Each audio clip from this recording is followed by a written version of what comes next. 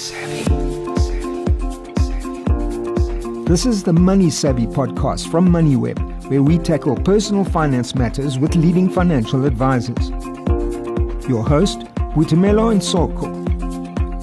Welcome to the Money Savvy podcast. I'm Butumelo Nsoko. In a landmark ruling last week, the Pretoria High Court declared parts of the Divorce Act unconstitutional and invalid. According to various reports, this clears the way for spouses married after November 1, 1984, within the out-of-community of property without the accrual system, to ask the court to exercise its discretion and order that any asset or any sum of money be transferred from one spouse to another. Eric Jordan, who is a certified financial planner at Crew Invest, joins us on this episode to give us more insight into what exactly this ruling means and how it will impact marital contracts as well as divorces going forward. Welcome, Eric. Thank you, Jimmy. Thank you for the opportunity. Before we get into the High Court judgment and what it means, could you please give us a quick breakdown of the Divorce Act? Sure.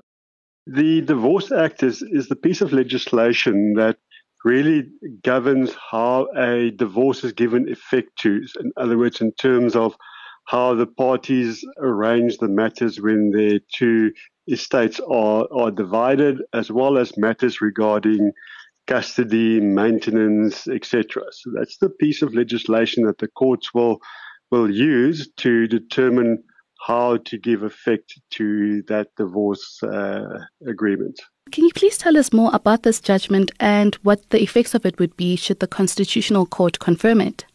Certainly.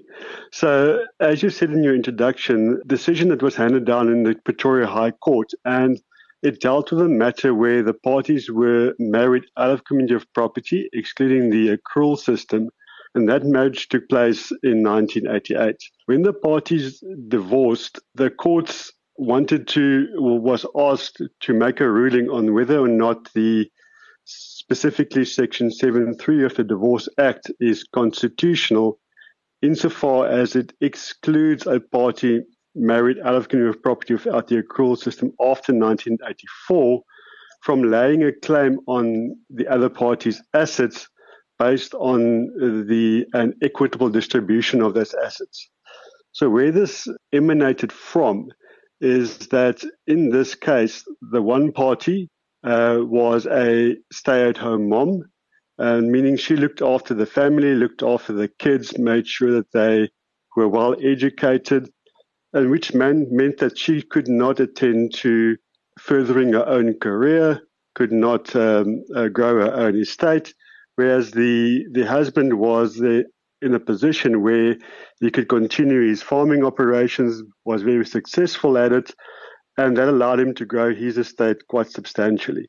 When the parties then got to a position where they had to end the marriage and there was a divorce matter, the wife wanted to have an equitable distribution of the growth that took place in her husband's estate while they were married. And really what was the matter was about was that she wanted to have an equitable share of the growth in that estate, in other words, value that she added to his estate while they were married. If someone is married under a similar contract, but they have been divorced for a while, can they now approach the court for a settlement? Yes, each matter, it would have to be dealt with based on the facts of each case. And that could have various consequences, like the date on which the divorce took place, whether the divorce was done via a settlement agreement or if it was a contested matter where the court made a ruling. So those are some of the factors that would have to be taken into account. But in essence, it is possible to have a divorce order amended, and you would have to either appeal that decision that was made by the court, or you would have to apply for a variation of that divorce settlement or divorce order that was granted by the court based on the settlement agreement.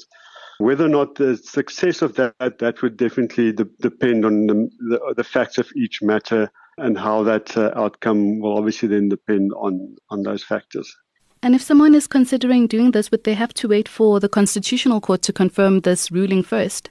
Yes, I think that would definitely be the first step. At this point in time, the matter was referred to the Constitutional Court to to confirm that ruling. Once that is done, it will definitely provide some more direction and a firmer basis on which you could apply for any such variation, or if you are in the process of being divorced, of actually claiming for a distribution of assets on the basis of this judgment.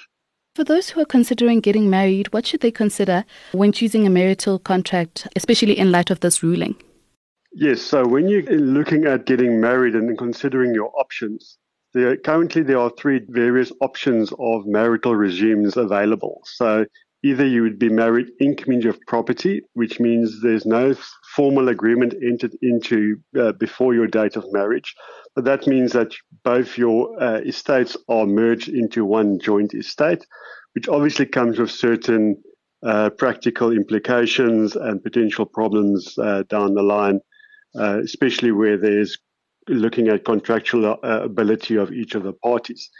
The other option would then be to be married out of community of property, either with the accrual system or without the accrual system.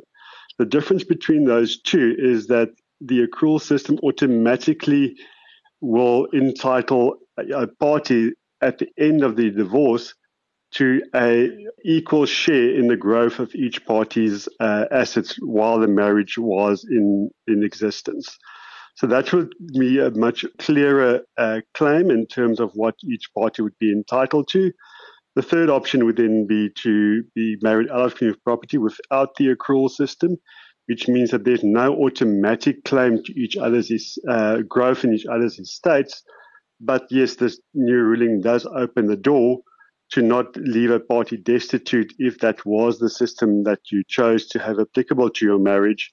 And you put your own career on hold to further the marriage as such. What financial planning should a stay-at-home spouse undertake so that they don't end up in an adverse situation after they're divorced? Yes, it's very important while you if you are a stay-at-home spouse, that you do financial planning almost on an independent basis to ensure that if anything do happen, and we're not just talking about a divorce, but also if there's a death of one of the spouses, what your specific position would be. And it's important to understand the implications of such an event and how your position are arranged to allow you to move forward with your own life. Often what spouses can do is start to make investments in their personal capacity, and that could just provide some more security to, for instance, a stay-at-home spouse, that he or she would be able to at least look after themselves while the other party's estate is wound up in the event of a death, or if there are a divorce, that it's not subject to a claim that needs to be proved in a court of law. Obviously, in terms of spouses, any donations made between spouses are exempt of donations tax, so that doesn't make things easier to be able to transfer assets from one spouse to the other and have assets invested in that specific spouse's name. Why would someone go this route of contesting for a settlement versus maybe going according to the Maintenance Act? Yeah, so often the Maintenance Act will only provide certain limitations to it in terms of the lifestyle that any person was accustomed to, for how long the marriage was in existence, and also takes into account that individual spouse's personal assets and what they would be entitled or how they would be able to provide for themselves. This claim itself is much wider, and it looks at the full growth of the assets, and it needs to determine what's an equitable distribution of the growth in each party's assets while the marriage was in existence, and looks at what contribution each spouse made to that specific marriage, and obviously what that resulted in terms of the growth in asset value. This ruling caused a lot of debate on social media, with some justifying the wife not receiving a settlement by saying that if the husband is the only one working, the least the wife could do is look after the home and kids. However, as a flip side to this, a few years ago, a study found that if a housewife were to be compensated for all the work that she does, her pay could end up in the region of 50,000 Rand per month, which could be argued as a considerable saving for the husband. What are your thoughts on this debate? Yes, it's quite a tricky question, but really when you look at it objectively, if you look at when parties are married and they're building a life together, each party does bring something to the whole that allows either one party to focus more on their career and build some wealth, while the other party potentially looks after raising of the family, etc. So each party does bring into the marriage a value, and that should be rewarded or considered in some way or form. What the exact amount is of what that equitable distribution or what contribution each party makes to the marriage is very difficult to put that into numbers, as it very much depends on the parties' lifestyles or what they're accustomed to. So that would have to be considered in each individual case. But as a principal matter, to me, it definitely is a justifiable claim to have against the other party in the event of a divorce. Thank you so much, Eric, for joining us on this episode. Thank you, and thanks a lot for the opportunity. Much appreciated. That was Eric Jordan, who is a certified financial planner at Crew Invest. Thanks for listening to the Money Savvy podcast hosted by Boitumelo and Soko. To listen to more MoneyWeb podcasts, go to moneyweb.co.za or the MoneyWeb app and follow MoneyWeb News for daily updates. Money